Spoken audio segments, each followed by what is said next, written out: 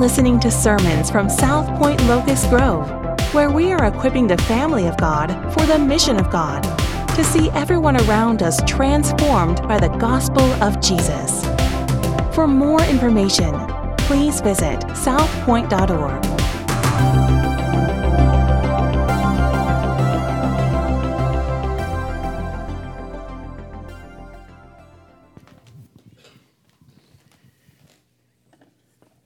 How's everybody doing? Good. It's always exciting when there's new life in the room, and Ezra's here for the first Sunday. Where did Tyler and Sprint? Okay, he's over here. You already took him out? No, he's there. Okay. But Ezra's here for his first Sunday, and so we're excited for new life and church growth that way. We had the Renown Conference Friday and Saturday for our students, and the subject was the gospel. And so the kids got a real steady diet of what the Bible says the gospel is and how we flesh that out in a lot of different ways. And at the end of it, one of our students came and professed faith in Christ. And so we're excited about that and praise the Lord for that. And you'll be hearing more about that. And then as you walked in this morning, there's this tract on your seat called The Story. There's a card inside of that. What we want you to do is find somebody on your mind, on your heart, that you would like to invite for Easter Sunday. You know, a lot of people in our culture just normally go to church on Easter Sunday. So we're trying to, in some small way, just piggyback on what's already going on out there, what's already on people's minds. And hopefully you can cross paths with somebody that you can pray for, somebody that you could give the story to, somebody that you could invite to be here on Easter Sunday. We are excited about that kind of new life as well. There are people that are trying to figure out what's going on in the world. And we believe that Jesus is the way, the truth, the life. Folks, we have the answer. In a world full of darkness, people are saying, what's going on? And those who know Christ should stand up and say, Jesus is the light of the world. In a world full of lies, we should point people to Christ, who is the truth. We should point them to His Word. And it's going to be challenging, and it's going to be rejected. And the media and all that's coming at us is fighting against that. But we're all about new life. And so let me encourage you to take this and pray over it. I sort of get a test of my leadership. Let me try to, I guess, maybe shame you into taking that card this morning. Okay? I sort of get a test of my leadership when I make announcements like that and ask you to do that. And then I walk through and see that every seat's got a card on it, or they're down on the floor. Would you please fulfill the call of Christ? God uses our witness to bring people to Himself. So may your heart settle on someone or some people, and you be so burdened for them that you would pray for their salvation, and that you would reach out to them with the printed word, the good news of the gospel, and share that with them. So, a new life. We're in Luke chapter 12 this morning, and I don't know what your week has been like. For me, it's been one of those weeks. Has anybody else had one of those weeks? Just for me, and I don't want to embarrass my wife, but I will embarrass myself. We just had a falling out about midday Monday, and we couldn't find. I think she took our white flags to the dry cleaners. I don't know. But we just couldn't find them, right? You know what I mean by white flag. I tell every couple in premarital counseling, you need to keep a white flag in your pocket. The white flag is I surrender, and there just wasn't no surrender for about 48 to 72 hours between us. You know, when you only speak to each other on a need-to-speak basis, which the words are very limited. You know, I'm just like, fix my lunch, woman, and not really. Not really. I didn't do that. But I will be honest with you. It was stressful, and it was painful, right? It's no fun. We make light of it in retrospect, but life is real, and life is a struggle. And then we go through the week, and everything's sort of good. I get up this morning at 5 a.m. and I'm typing away, working on the masterpiece. And all of a sudden, my screen just goes blank. And I thought, well, my battery's died. And no problem. And I plugged it in, and my battery wasn't dead. There was an error, and everything that I had typed this morning disappeared. And I thought, well, I guess I'll just quit. I'm just going to go resign this morning and tell people, if God can't do me no better than to keep my computer going with my notes that I've typed out. And it was discouraging. I wanted to blame my wife, but she didn't have anything to do with it. I wanted to get mad at Apple, and I had to stop for a minute and say, why am I so upset? How shallow must I be? What must life be like in Ukraine? What would it be like to have a real problem? And now I've got to come up here after feeling all of that in the span of a week and a morning and talk to you about following Jesus from the text of Scripture. And so Luke is dealing with that.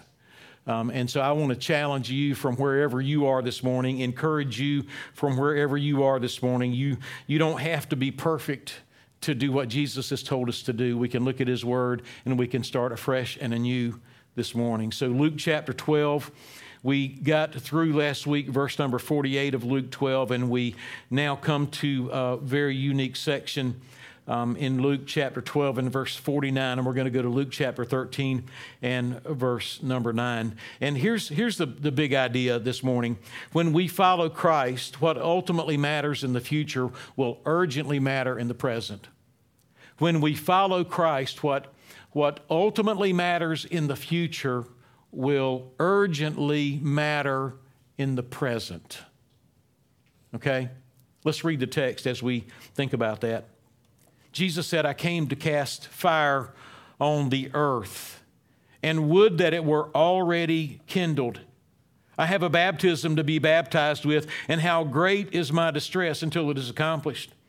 Do you think that I've come to give peace on earth? No, I tell you, but rather division. For from now on in one house there will be 5 divided, 3 against 2 and 2 against 3. They will be divided, father against son, and son against father, mother against daughter, daughter against mother, mother-in-law against her daughter-in-law, and daughter-in-law against mother-in-law. He moves now from talking to probably his disciples to talking to the crowd, talking to the Jews. It says in verse 54, he also said to the crowds, when you see a cloud rising in the west, you say at once, a shower is coming, and so it happens. And when you see the south wind blowing, you say, there will be scorching heat, and it happens. You hypocrites, you know how to interpret the appearance of the earth and sky, but why do you not know how to interpret the present time? And why do you not judge for yourselves what is right? As you go with your accuser before the magistrate, make an effort to settle with him on the way, lest he drag you to the judge, and the judge hand you over to the officer, and the officer put you in prison. I tell you, you will never get out until you have paid the last penny. Chapter 13, verse 1. There were some present at that very time who told him about the Galileans whose blood Pilate had mingled with their sacrifices. And he answered them, do you think that these Galileans were worse sinners than all the other Galileans because they suffered in this way? No, I tell you, but unless you repent, you will all likewise perish. Or those 18 on whom the tower in Siloam fell and killed them, do you think that they were worse offenders than all the others who lived in Jerusalem? No, I tell you, but unless you repent, you will all likewise perish. Verse 6, and he told this parable. A man had a fig tree planted in his vineyard, and he came seeking fruit on it and found none. And he said to the vine dresser, look, for 3 years now I have come seeking fruit on this tree, and I find none. Cut it down. Why should it use up the ground? And he answered him, sir, let it alone this year also until I dig around it and put on manure. Then if it should bear fruit next year, well and good. And if not, you can cut it down. What do we see here? I want to take 5 statements that come from this text. Number 1, when we follow Jesus Christ, we will be rejected. When we follow Jesus Christ, we will be rejected. Jesus says in the text, I came to throw fire on the earth. He's talking about the fire of judgment. Jesus Christ ultimately at the end of the age will come as a judge. He will not come as a baby in a manger. He will come to judge sin. So he comes to throw fire on earth, but then he talks about another baptism. I have a baptism to be baptized with, and how great is my distress until it is accomplished. Jesus said that there is fire, there is judgment, that is something that he will do. But when he talks about the baptism in the text, he's talking about what will be done to him. He's talking about him being baptized. So he's talking about judgment in general. There will be a time when Jesus will come and judge sinful men for their sin. But in this time that he is coming, he himself will go and experience the judgment of God. The cup of the wrath of God. He is going to drink that cup of wrath. It will be poured out on him. So Christ has come to be judged for sinners, but when he comes again, Christ will come to judge sinners. So the text would call out to those who are listening, reject Christ and experience the fire of judgment. Receive Christ and experience eternal life through faith in his judgment for our sin in our place. So there is this judgment that will come, and there is this baptism that he will experience. And Jesus said, I'm overwhelmed at the thought of what I'm going to face, as though he would desire to hasten it. It is going to be a terrible price to be paid for your sin and for my sin, as Christ drinks that cup of wrath that he doesn't deserve to have poured out on him. The judgment of God will be poured out on him. But those who follow him, those who accept what he has done on their behalf, his punishment for our sin, as opposed to waiting for God the judge to come. I'm going to risk it on my own. I'm going to take my chances and enjoy my sin while I can. I'm not going to turn to Christ. I'm not going to repent. He tells us that the day of judgment will come, and we will find out that the cup of God's wrath will be poured out on us. So the gospel demands a decision. This is what Jesus is doing in the text. He's gotten to this place where he's calling for a decision. He's gotten to this place where essentially Jesus is giving an invitation. And he's putting pressure on them. And he's saying, you need to respond now. You need to respond with urgency. You can't wait. You can't delay. The text makes that profoundly clear. The gospel demands a decision, but the text also tells us that the gospel incites division. When we follow Christ, we will spend the rest of our lives in a world that is at odds with the light of the world, that is at odds with the Prince of Peace, that is at odds with the Son of Righteousness. We will live in a world that scoffs at God's authority. Adam and Eve wanted to be free. Adam and Eve wanted to be shed of the authority of God. We live in a world that scoffs at the authority of God. We live in a world that scoffs at the authority of God's word. I would say to you today, if you are a follower of Jesus Christ, you will look to Christ. You will look to God's word. You will say, this is the authority over my life. This is what informs me. This is what instructs me. This word tells me how to live, how to relate to Christ, how to relate to one another. I would challenge you this morning. Where is your heart today? Is your heart an unconverted heart? Is your heart a heart that scoffs at God's word and consequently puts you at odds with people who follow Christ? Or are you a follower of Christ, finding yourself at odds with the world that scoffs at those who believe a Bible that tells us about the very Son of God who robed himself in human flesh and came and lived among us and speaks his word to us and sends his Spirit to live in us and draws us to himself in loving relationship? If we are those people, we're going to go out into a world that scoffs at God's authority. We're also going to go out into a world that scoffs at salvation's urgency because, again, folks, listen, we're not asking you to do something to make our church grow. We're asking you to do something that Christ saved you to do. It's undeniable. You've heard of the Great Commission, right? You've heard of loving the Lord your God with all your heart, mind, soul, and strength, and loving your neighbor as yourself. You've heard of the Holy Spirit coming in Acts 1:8, and we will go and then be witnesses in Judea and Samaria, all the uttermost parts of the earth, right?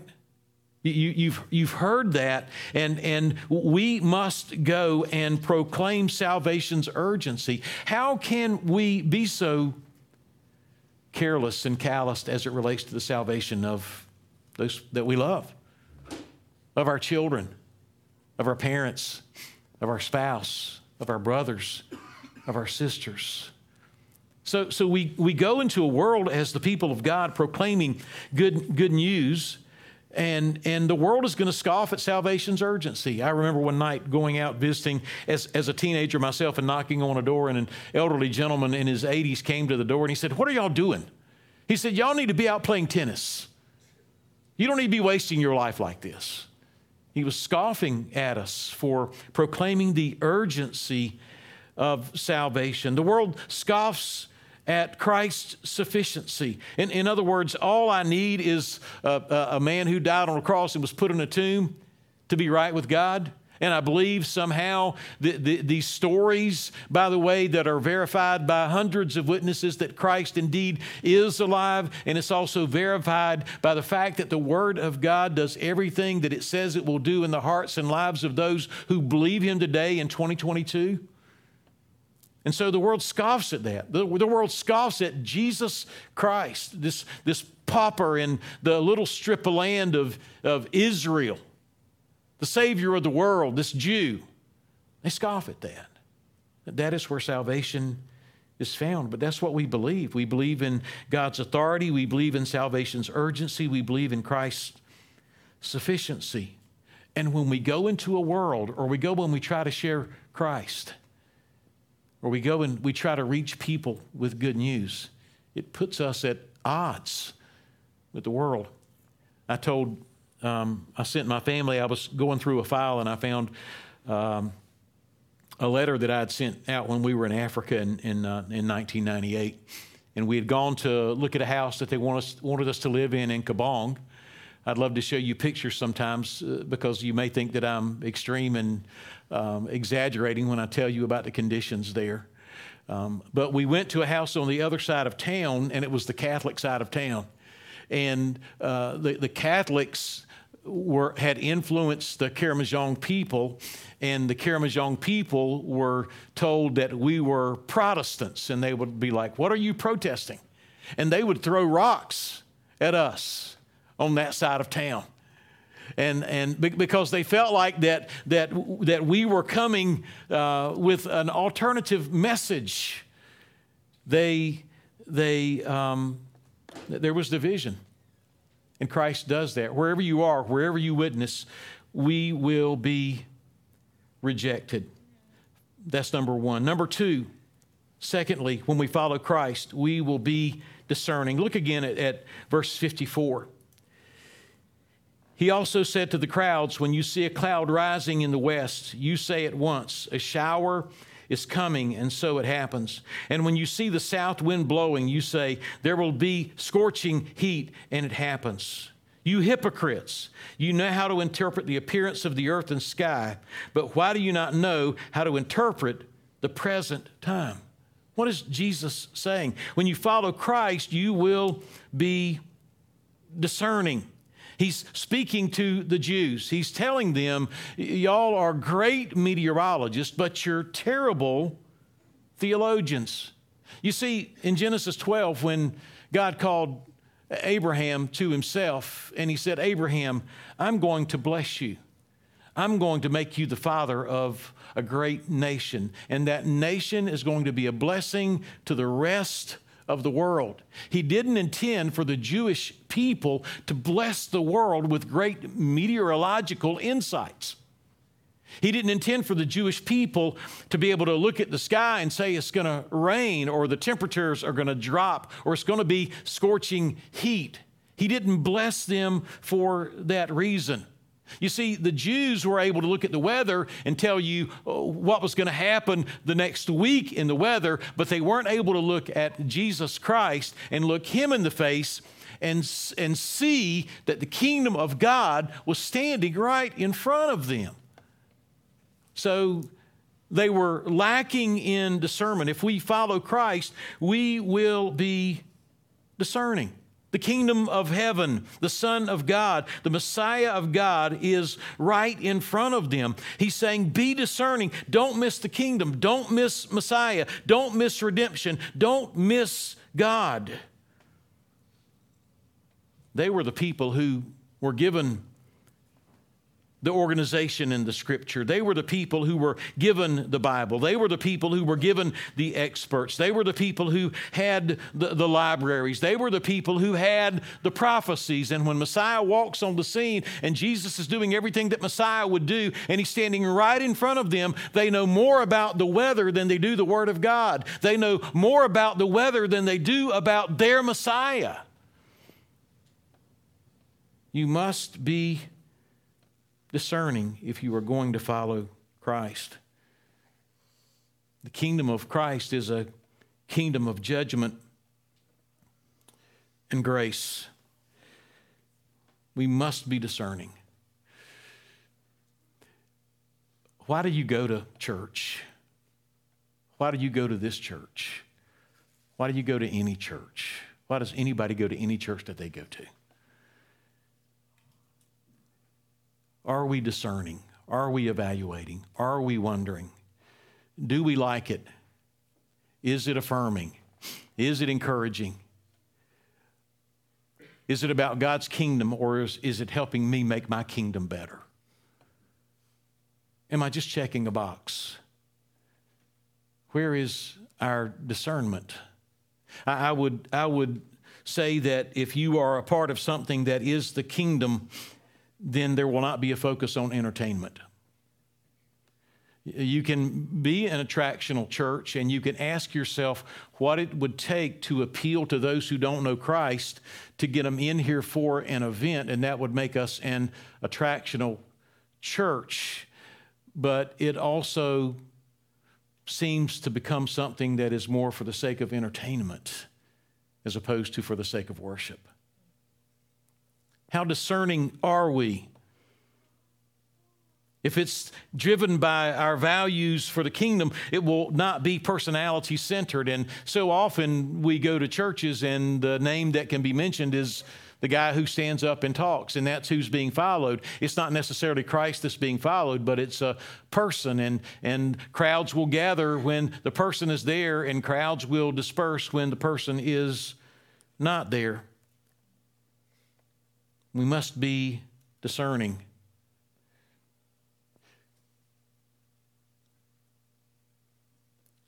When it reflects His kingdom, it will not be entertaining. When it reflects His kingdom, it will not be personality-centered. When it reflects His kingdom, it will not be program-driven. When it reflects His kingdom, it will not be buying into some institution that has no life in it. When we are discerning and we are looking for His kingdom, and the Jews were not discerning because they knew more about the weather than they did the kingdom, but we want to be discerning. We don't want to be able to necessarily know everything that's going on in the political world, although we probably know much more about at least our slice of the political pie than we should, right?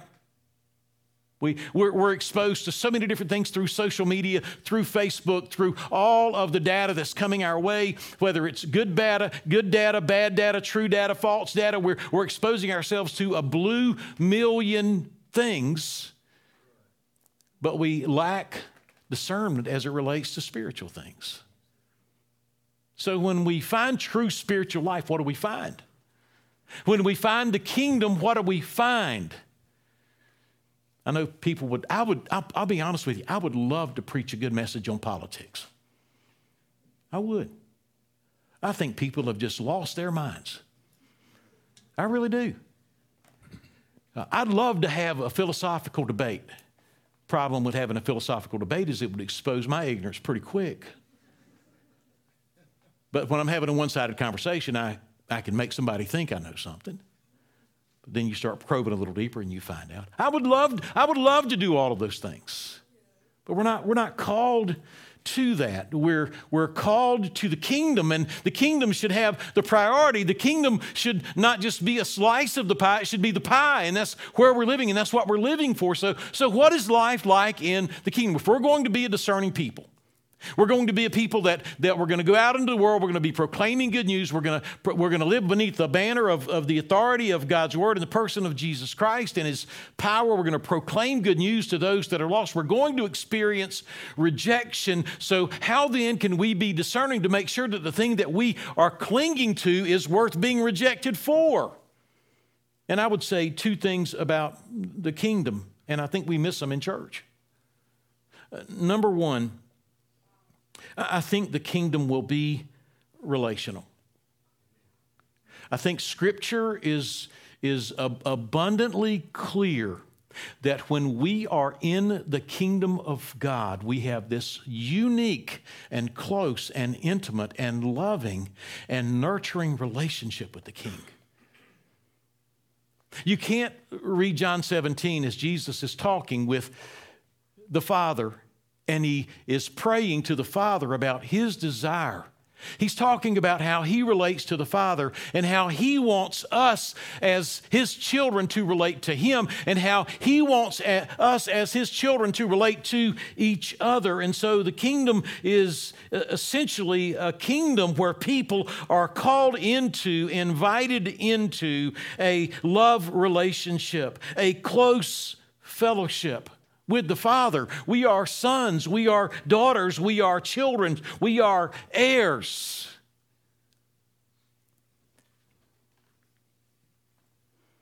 We are restored, we are alive, we are hopeful. So we are invited into this party.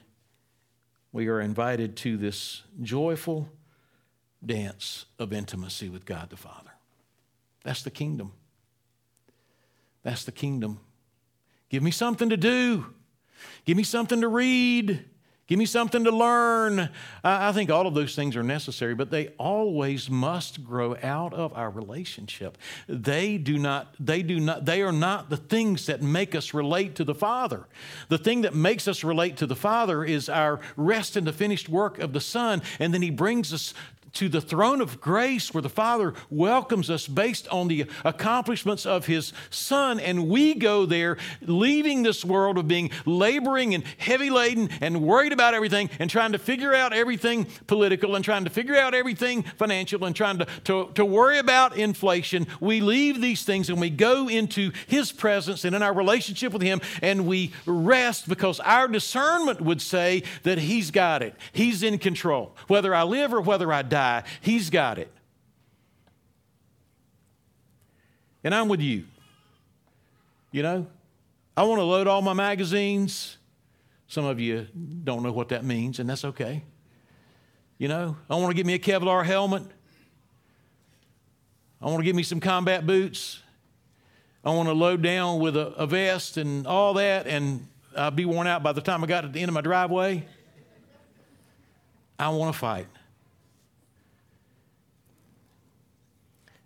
But if we're discerning, we must make sure that at the heart of what we think the kingdom is a relationship with God the Father through his Son, Jesus Christ. Don't miss that.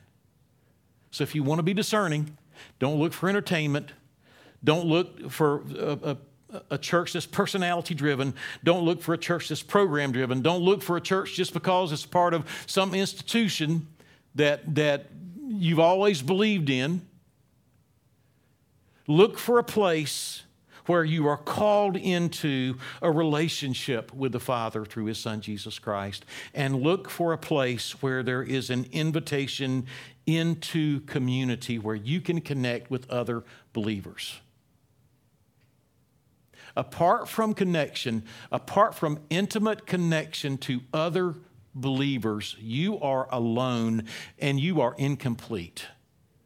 Whatever was meant in the Garden of Eden before the fall, when God said, "It is not good that man be alone," speaking in reference to Adam before Eve was created, whatever alone means incomplete. And if you want to know who you really are, listen to me, the only way you can ever know who you really are is when you are in connection to other believers who have the Spirit living in them. And that sounds like work, I know, and that sounds uncomfortable, I know, but if you're not in community and you don't have a heart connection with other believers, then you will never know who you are. And by the way, you will never know who Christ is, because His Spirit lives in us and flows out of us and flows into us through those that we are connected to in community. And so I want to tell you, when we are following Christ, we will be rejected, but when we are following Christ, we will be discerning.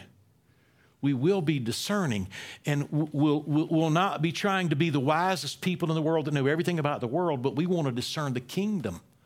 What is the kingdom? It's a relationship with God the Father through His Son, and it's a relationship with other believers, and that's universal, whether it's here or in Russia or in Ukraine.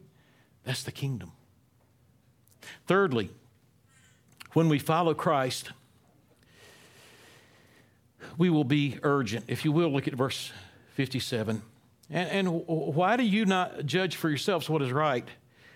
As you go with your accuser before the magistrate, make an effort to settle with him on the way, lest he drag you to the judge, and the judge hands you over to the officer, and the officer puts you in prison. I tell you, you will not get out until you've paid the last penny. What is he saying here? He gives us this picture of someone who evidently is guilty. Evidently is guilty. And there's someone that has accused them of something. There is something that they are guilty of. So there's the accuser, there's the guilt on this person, and there is a court date. And there evidently is evidence stacked up against them. And he's saying, look, why are you going to risk it by going to court? Because once you go to court and you sit before the judge, your fate is in the hands of the judge. And if the judge convicts you based on the evidence as it stands, then you are going to prison. And when you go to prison, you are going to pay the penalty, every bit of it, for what you've done wrong. He's saying, why would you do that? Here's what he's saying. He's telling them very clearly, settle out of court. That's what he's saying. He says, go quickly to your accuser, and you say, hey man, is there some way we can settle this thing? Can we settle it before we go to the judge? What is it a picture of? It's a picture of you standing either in your self-righteousness or in your independence or in your arrogance. It's us standing apart from Christ before a holy God as guilty sinners, and there is nothing that awaits us but the wrath of God in that predicament. He says, go to Christ. Go to Christ, who wants to stand with you as a mediator between God and man. Go to Christ, who will be your advocate and stand with you when the accusations come and you are declared guilty and the evidence is brought in. No, Christ will stand with you. Go to Christ, make peace with Christ so that you won't have to stand before the judge, but when you see God, He won't be a judge, but He'll be a father. And He's saying, do it now. You do not know when you will die. See the power, and we make light of these folks that pressure people at an invitation time. And Jesus is giving an invitation. Jesus is telling one of these stories. It's kind of like this. The preacher gets up and he's preaching, and he comes to the end, and he said, 2 years ago I was preaching. There were some kids sitting and listening, and they were sitting in the back, and they were laughing and making fun, and then they got in the car, and on the way home they had a wreck, and they both were killed, and they're in eternity now.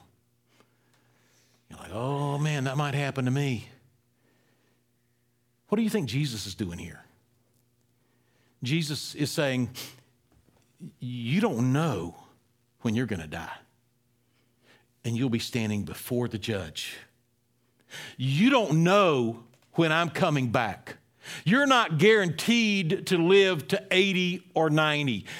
Judgment Day might be today for you. And so Jesus says there needs to be some urgency. You don't need to sit around and say, I've got some great lawyers, or I'm going to just trust the decision of the judge. He's saying you don't want this thing to go to court. So right now, as quick as you can, why are you sitting around judging for yourselves what is right? You get up right now, you go to your accuser, you settle out of court, you trust Christ, so that when you die, you won't have to stand before the judge. It is appointed unto man once to die.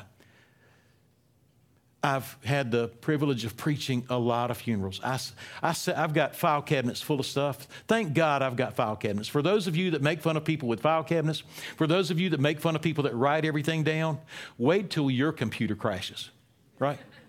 Or wait until there is no more electricity. I don't know what we're going to do for electricity without fossil fuels. I don't know where we're going to get it from. It's not coming from your electric car. You can't charge your electric car without fossil fuels, and you can't have an electric car unless you get cobalt from China, and Russia's already mad at us, and China's going to be mad at us. So the point being, you better write something down. Write something down. And I've got these files that are just full of every sermon I've ever preached. Every single one of them. And here's what I would say. It's appointed unto man once to die. Everybody has an appointment with death. I can't tell you that I know somebody that's 150 years old. I know very few people that are over 90 years old. We're all going to die. There should be some urgency on our part. In light of the fact that we're going to die, there should be some urgency on our part in light of the fact that Jesus could come back at any moment. And so when we follow Christ, we will be rejected. When we follow Christ, we will be discerning. When we follow Christ, there will be this sense of urgency. Jesus Christ would love to be your mediator between your sinful self and God the Father. Jesus Christ would love to be your lawyer. He would love to be your advocate. He would love to sit with you at the table, and as the accuser comes and tells him everything that you did do and I did do, and our advocate says, I paid for that. He has been set free. The judge will say, boom, not guilty. The penalty has been paid in full. The fourth thing we see is this: when we follow Christ, we will be repentant. Jesus tells the story in Luke 13. Somebody asked a question about something that happened to the Galileans when the Pilate mixed their blood with sacrifices. Pilate was a ruthless guy. The thought is, if something that bad happens to somebody, they must be bad people. Then he talks about this tower at Siloam. I don't know if it was an engineering error. I don't know if it was a construction error. I don't know if there was an earthquake, but there was a tower that fell, and there were a certain number of people that were killed as a result of that tower falling. And people are like, I'll tell you what, man, when bad things happen to people like that, they must have done something wrong. They must be really sinful people. Those people should have repented. Look at how bad they are. Look at how terrible they are. And Jesus looks at the people that he's talking to, and he's saying, you people think you're good? You think you don't need to repent? He said, unless you repent, you will likewise perish. What does it mean to perish? You could go to Luke chapter 12, verses 4 and 5, and he talks about there is one who is coming that can not only kill the body, but who can separate you from God for all eternity. It can cast your soul into hell. That's what it means to perish. Unless you repent, you will all likewise perish. It's easy to sit around and talk about what everybody else is doing wrong. But if we're following Christ, we're repentant. I'll be honest with you. My list of my sins is so long that I don't know if before I die, I will be able to deal with everything that's going on in my life before I start sitting around and making a list of your junk and thinking you need to repent. That is profoundly revolutionary when it comes to relationships, because, listen, we're a whole lot lighter on ourselves than we are on others. Jesus says if we're going to follow him, we will be repentant. We will turn from our sin and to him. Fifthly and finally, when we follow Christ, we will be fruitful. We see that in verses 6 to 9. When he uses the term here in this text, particularly for the fig tree, he is talking about Israel. And that which is unfruitful is Israel. And the master is coming. Let me read through. Whoever had this fig tree planted in his vineyard goes out. He's looking for fruit on the tree. Where is Israel's fruit? Where is the fruit, he's saying in this context, of these people that he came to, his own, the Jewish people? He's saying, I don't see any fruit. I don't see any fruit. Cut the tree down. What is he saying to the Jewish people? And what is he saying to us? Our time for repentance may be running out. Again, this is the pressure. This is Jesus coming and saying to the people, you need to do something. You need to do something. You need to repent. You need to be discerning. There needs to be urgency. But you need to look at your life and ask yourself if there is fruit in your life. Because if there is not fruit, and you can go to John chapter 15, and he talks extensively about fruit in John chapter 15.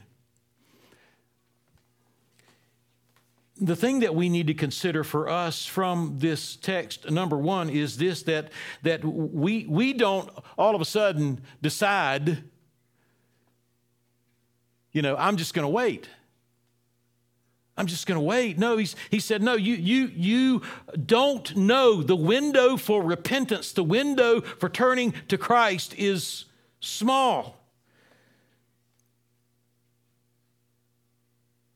Evidently, whoever's tending this plant for this man said, let's wait a while. Let's try to get some life out of it. But the owner said, let's go ahead and cut this thing down. It's not bearing any fruit now. Just some things that we can use for application. The test of genuine faith is a fruitful life. The test of genuine faith is a fruitful life. So if we follow Christ, there will be fruit in our life. But what is fruit? How do we know what fruit is? Fruit is life. Fruit is connection to God as a life source. Fruit is connection to the Trinity. We are sons of God the Father. Christ, who is our life, is living in us. We are filled with God, indwelt by the Spirit of God. So fruit is spiritual, it is practical, and again, it is relational. So we see this need for fruit in my life and in your life, but we see it spelled out in Galatians chapter 5. And he makes it clear what the fruit is, and we need to ask ourselves, if we say that we have a relationship with Christ and the Spirit of God is living in us, is this fruit flowing out of us in our relationship with other people?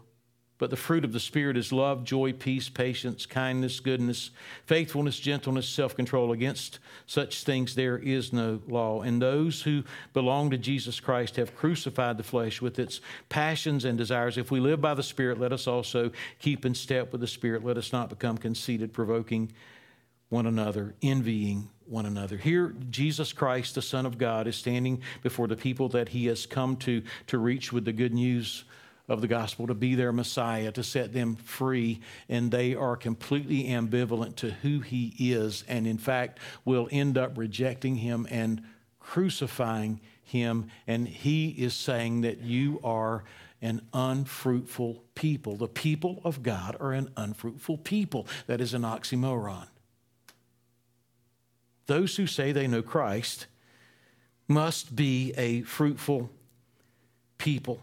Fruit is life that God's Spirit produces in us, that flows out of us, and it is the glue that connects those who are in the kingdom together. It is the energy of the believer that produces life, and that life is visible, it is practical, it is relational, it is tangible, it is powerful. It is transformational. It is comprehensive. It encompasses every area of our life. Where there is real faith, there will be real fruit. A fruitless life will not be accepted into the kingdom. And Jesus is saying, your dead religion will not save you. It will not save you. Turn to Christ now.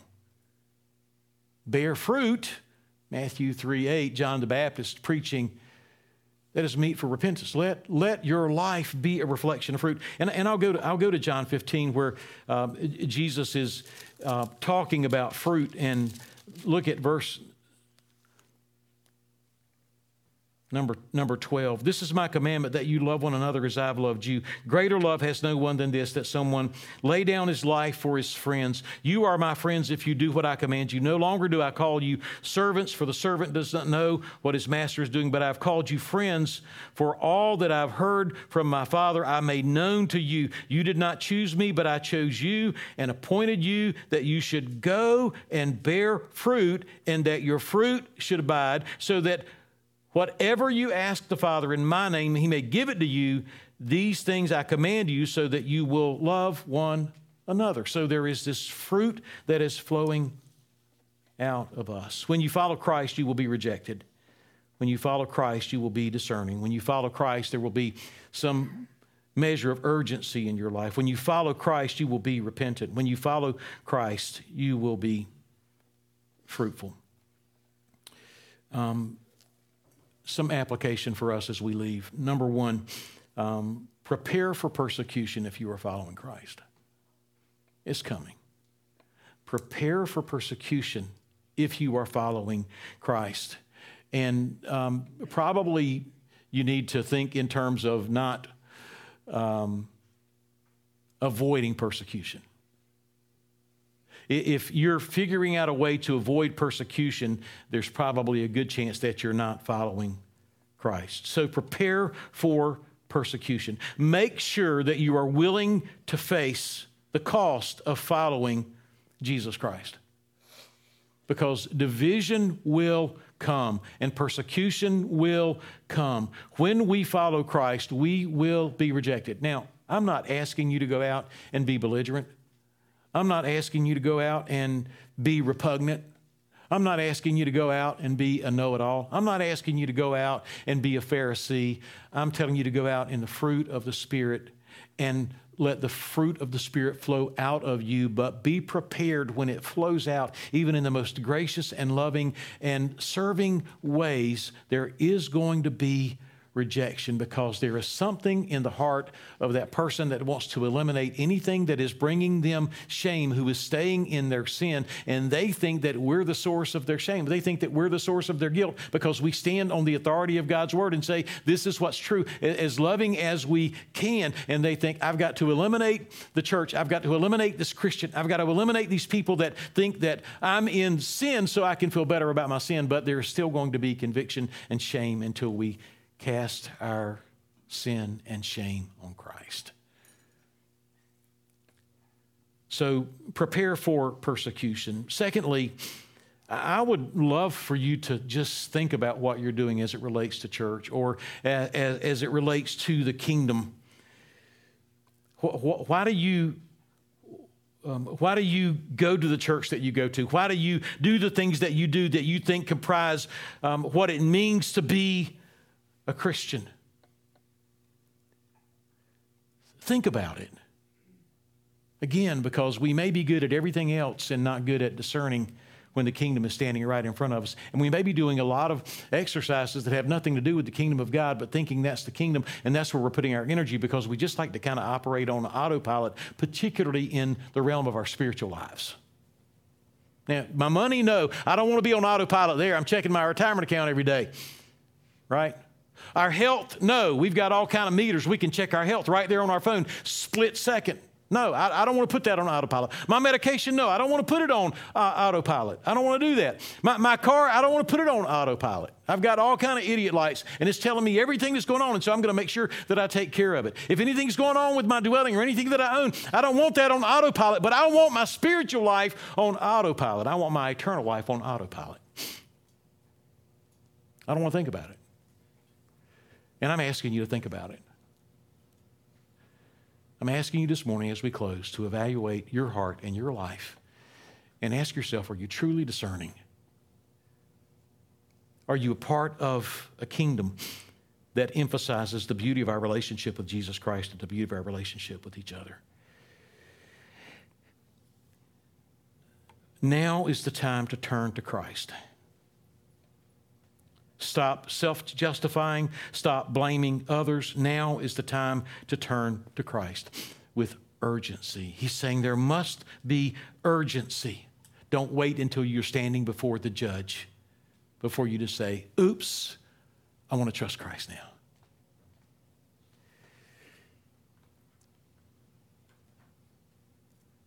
Feel the repugnancy of your sin and repent. It's easy to look at the folks whose blood was mingled with the sacrifice. It's easy to look at folks who had a car accident. It's easy to look at folks who had a special need child and say, what did they do wrong? Oh, look at those folks out there and all the sin they're doing. It's terrible. I hate this world. It's so repugnant. Did you see that on TV? Did you see that Adidas commercial? You see that stuff about transgenderism?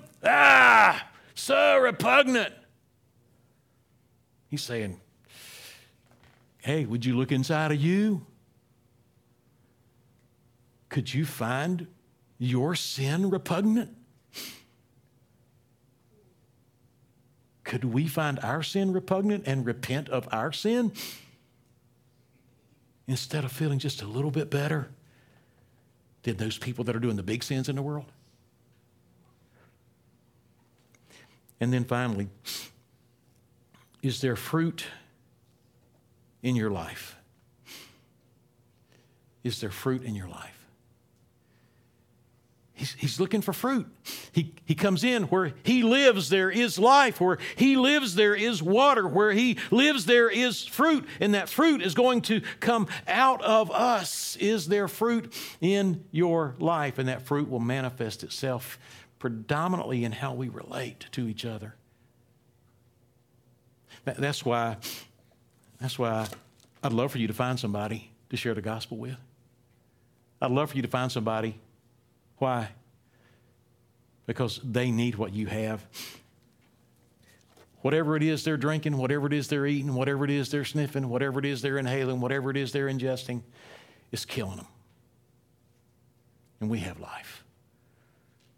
And we have life. That's fruit flowing out of us. And so I would encourage you as you follow Christ to examine the fruit that's in your life. Are you life-giving? Do people want to be around you, or do people just like see you on caller ID and like, oh no, what's fixing to happen now? The hammer fixing to fall. The judgment's fixing to fall. Somebody's got a problem. Somebody's got a complaint. Oh no. Or are they like, man, fruit's just flowing out of that guy. Fruit's flowing out of that lady. Life's flowing out of them. I'm experiencing the power of God as I interact because there is fruit in their life. If you know Christ, pray for those who don't. And if you don't know Christ, today is the day of salvation. Today is the day that you need to repent. Today is the day that you need to come to the advocate and escape the accuser. Today is the day that you can enter into the family and experience the Father and not the judge. And if you come to Christ, it's going to change how you go out in the world. But if you don't know Christ, I beg you, call upon the name of the Lord. I beg you, repent of your sin. I beg you to believe on the Lord Jesus Christ and trust Him this morning?